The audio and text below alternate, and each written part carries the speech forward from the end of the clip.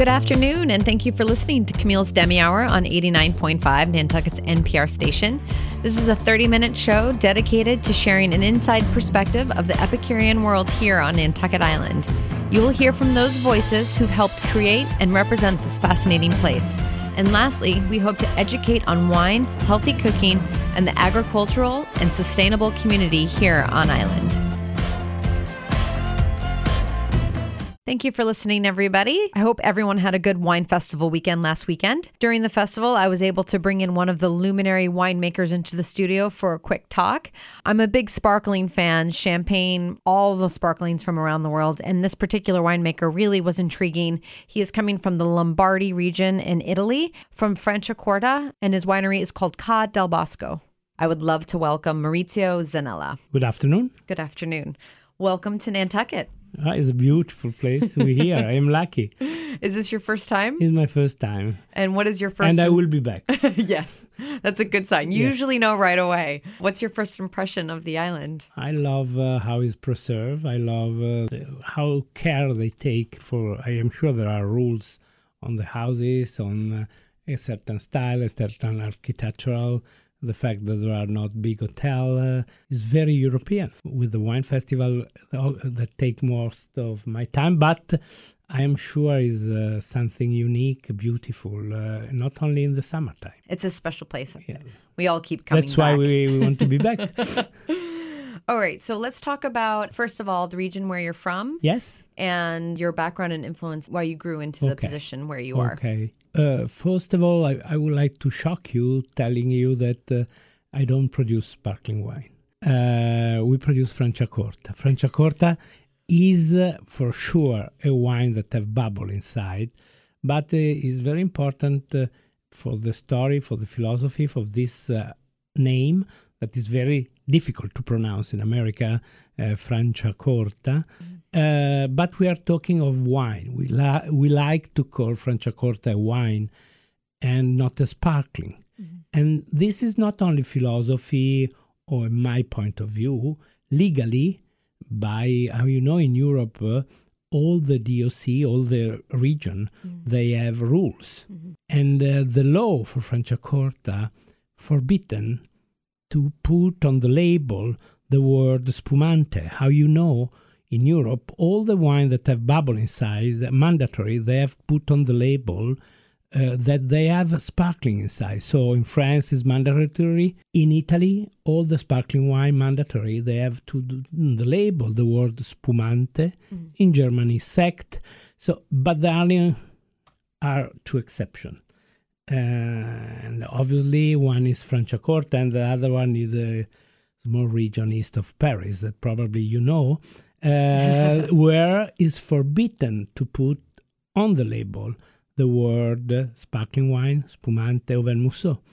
There are only these two wines that they are forbidden to be called with the name of the technology way to produce it, because they are considered wine. Mm-hmm. And not sparkling wine. Not sparkling. So that must affect the philosophy of the production. And yes. So how does that affect? Because the rules to do this kind of wine are the rules, especially for Franciacorta, are the strongest rules that are done in the world. Right. When I talk about rules, I talk about grapes production quantity, how to harvest. Yields, we will go hills, vineyard, mm-hmm. time of aging, time of maturing. Mm-hmm. We have the longest time required in Europe to make a bottle.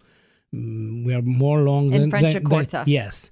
So to make a bottle of our cousin, you have 50 months minimum for a non-vintage, and in Franciacorta is 18. Our reserve wine must be minimum 60 months, and the vintage in Champagne is 36. So that's critical. So the way of thinking of Franciacorta was very different, not because we are youngest and we need to get reputation from the consumer, not with the word, but with the fact. And in order to be effective, we have to, build a culture. I don't believe that the wine can be a great wine only because they have rules very strong.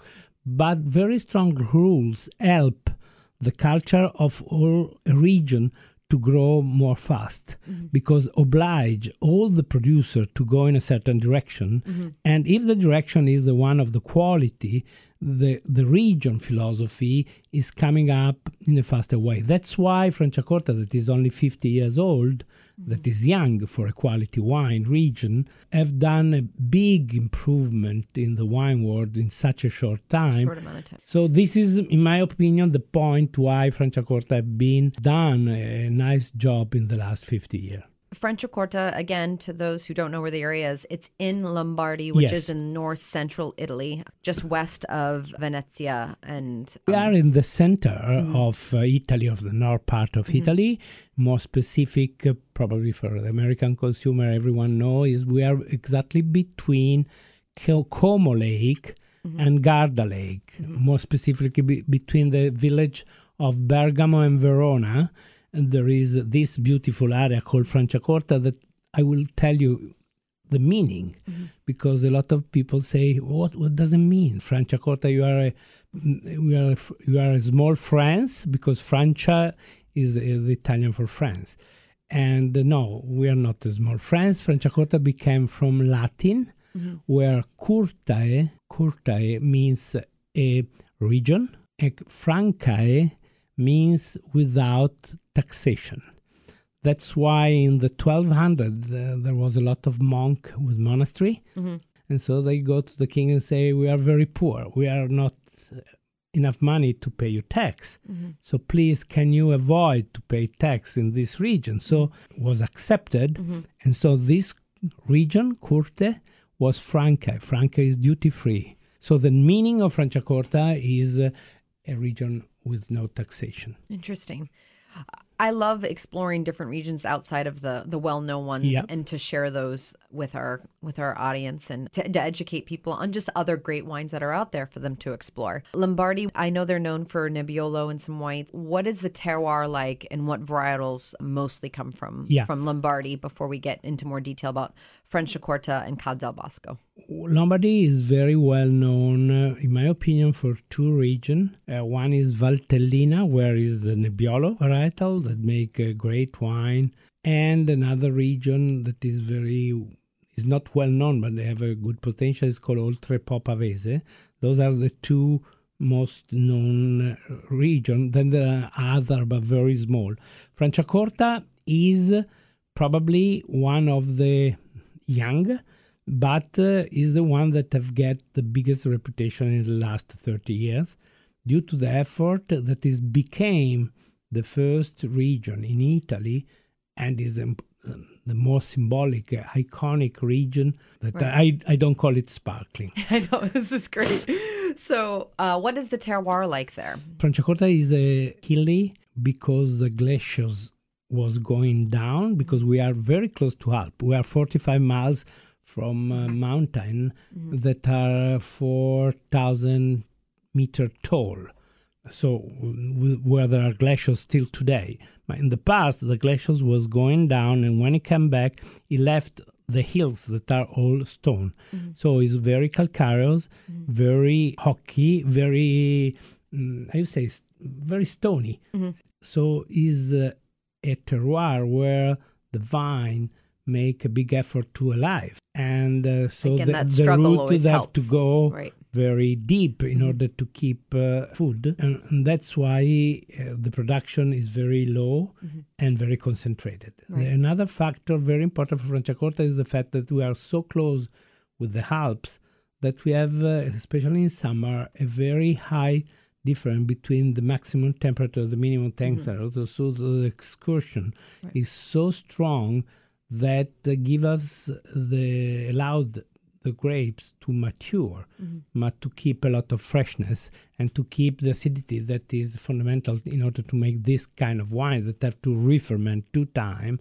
And you cannot do it with a low acidity. And you can never make a great wine if you doesn't allow the grape to ripe. So to make a great wine, the grapes have to be ripe, but with the reserve of freshness, of acidity, of minerality that can support 2 fermentation. One in the tank and one then in the bottle. So the present that God have made to us is this kind of terroir, but this kind of climate together.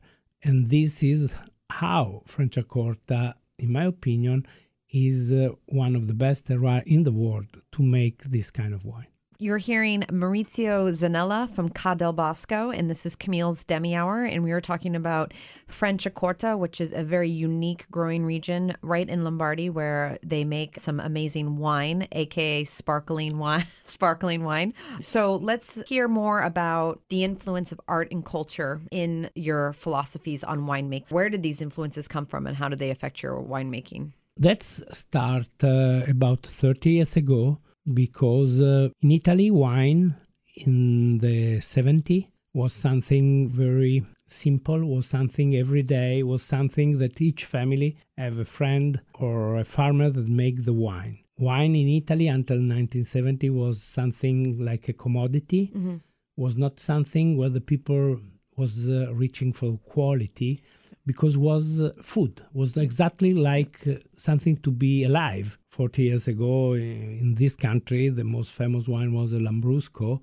and was a Lambrusco that was cost nothing, even flowered with peach or strawberry. So was absolutely indecent, the quality of the wine that was done in our country. Why? Because was like the bread. Because in the 60s in Italy, we was drinking 119 liter per chapter a year. That if you take out the young people and who doesn't drink, means that every single person was drinking every single day of the year 1 liter each. And this gives you an idea what wine was in Italy at this time. So making Ca del Bosco different, we was need to get the attention of a consumer that have more culture. So we choose this culture because they are three-dimensional, like the wine have the smell, the color, and the taste. The sculpture is three-dimensional, and so this number 3 was important for us to get something from another world to get the attention of a consumer that have more attention in art and say wine is not art, because I always say we are not making art, we are making business, because the true artist make his painting not because he want to make money, but because they have the pleasure to do it. We do the wine also because for us it's a business. So we have, and so it's not a art, but we are a lot of point in common with the art. We have been always involved in the art, not buying a piece in a gallery. We have never bought one piece in one gallery. All the pieces in Ca del Bosco are a relation within the artists that know the place, was pushing by someone to make the sculpture in a certain way. So we convince someone to do a gate, someone to do a big marble, and is the sensation of the artist. And this is very important for us to give us also an idea of what the beauty, the quality concept should be expressed also in the wine, where we are looking most of all always for finesse and elegance. We are never looking for powerful, for strongness, for strong acidity. Everyone in the wine, in our opinion, have to be a concept of beauty, harmony, and quality. So you collaborate with artists who come to the property, into the area, and then they create their work by their influences, their experiences there. And that's so you get to see sort of how the wine or the region or the mountains, that area, how it actually affects people in all these senses and all these ways. How did you get involved with wine? What were your influences? What did your parents do? Are you from that area exactly? No, I am not from this area, and I have no background in wine. And so it is a strange story, but in a short word, we can say that, let's say I was a little rebel in the 70s when there was a student revolution in Italy and in Europe. Was a very strong in the 68, 70 a university student. I was not in university. I was in the high school because I was 14, but I was crazy rebel enough to be put in exile from my family in this country house that they just bought to make a farm. And then when I was there, by coincidence, I was in love with wine. Yes, transformed. And I have a father who was very smart enough to understand that finally I have some good interest and not negative interest. And everything is start. Then I was very lucky to get, let's say, protection or to have a gentleman called Luigi Veronelli that is probably the father of this big changing in Italy of the culture of quality wine and quality food. That was a wine writer, but was a philosophy. Was not a wine writer. He was really a philosophy that was the most important man in the process of this that I call Italian wine renaissance, with the first Sassicaia, with the first Tignanello. And I was with these people to learn in France, with Niccolò Incisa, with Piero Antinori, together to make this big renaissance, big changing of the wine. Because the wine in Italy until 1910 was always been a great product and great qualities. Between 1910 and 1960, where we have 50 difficult year in our country economy, where the wine became like the bread, was something that without these people was dying because they have nothing other to eat. And so the industry took over and make the wine always cheaper. And obviously the quality was down. Right. In order to give to the consumer something for every day.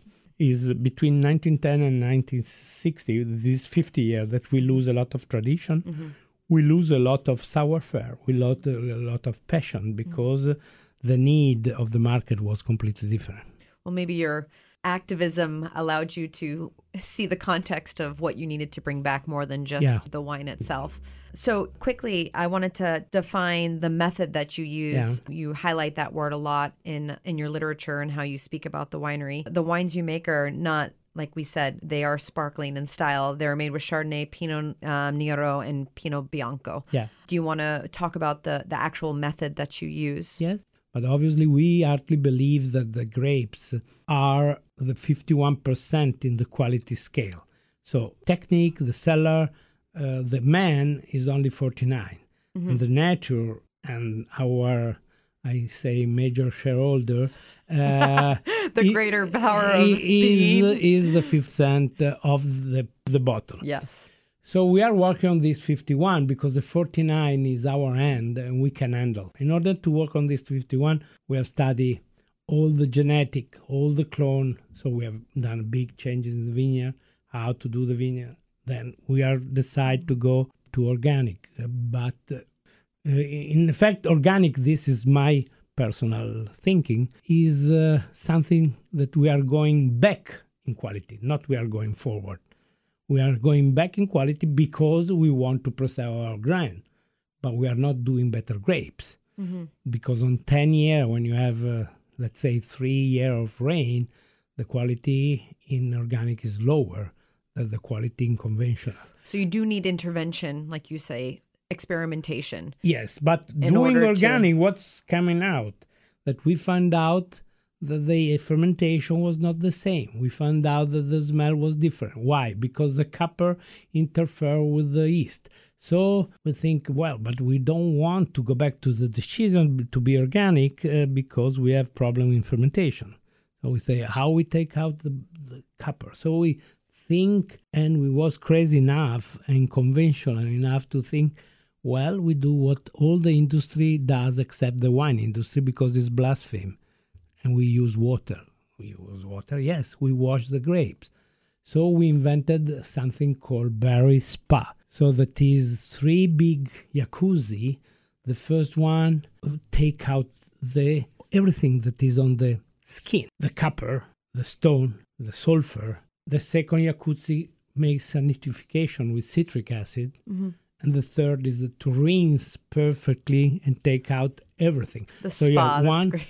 Is a spa is getting a facial. Is very bad that we are in radio, not on TV, because there is a movie of the spa that people is shocking about the fact that we treat the grapes better than a human inside a jacuzzi. We do it with cream. So this is on YouTube, right? You say? Yeah, okay, yes, so people can look it up. Ca del Bosco Spa. It's so funny because you see all the grapes that go to brewing. Right. So after 5 years of changing, investing, finally the Berry Spa was ready. And now we have not only the fact that the wine are more clean, but we have effective that we don't need to use a lot of sulfites.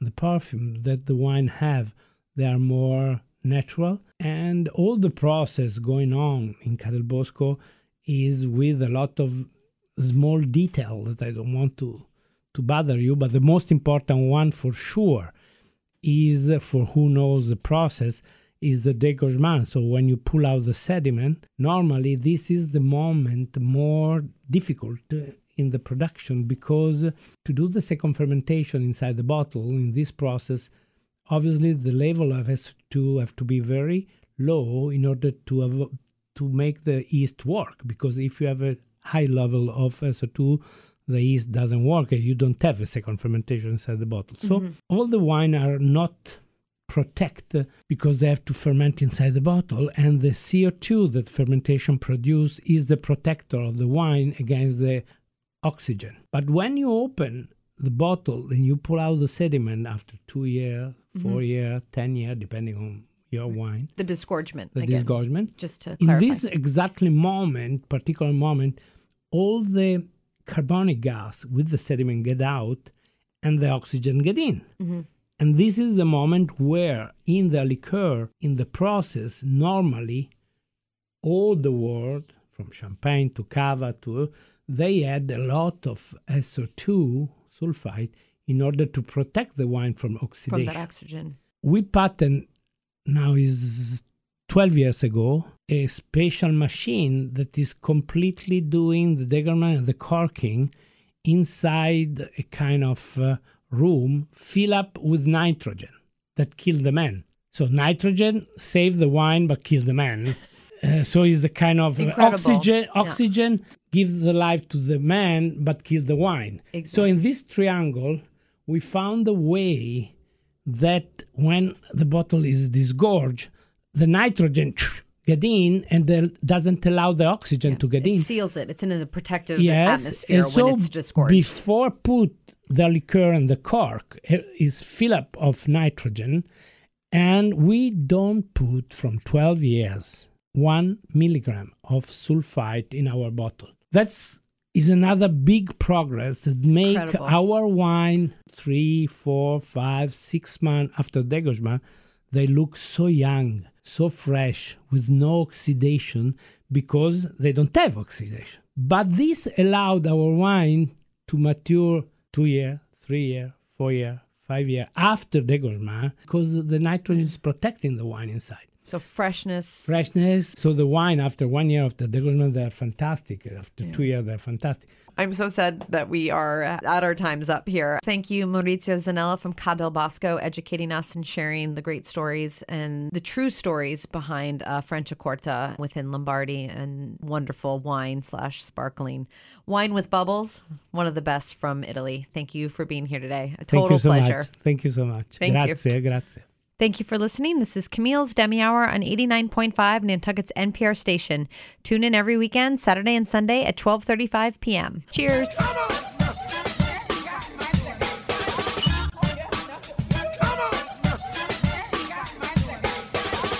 And I would like to thank my sponsor, Nantucket Culinary. Food is love. Food is learning. Food is fun. Welcome to Nantucket Culinary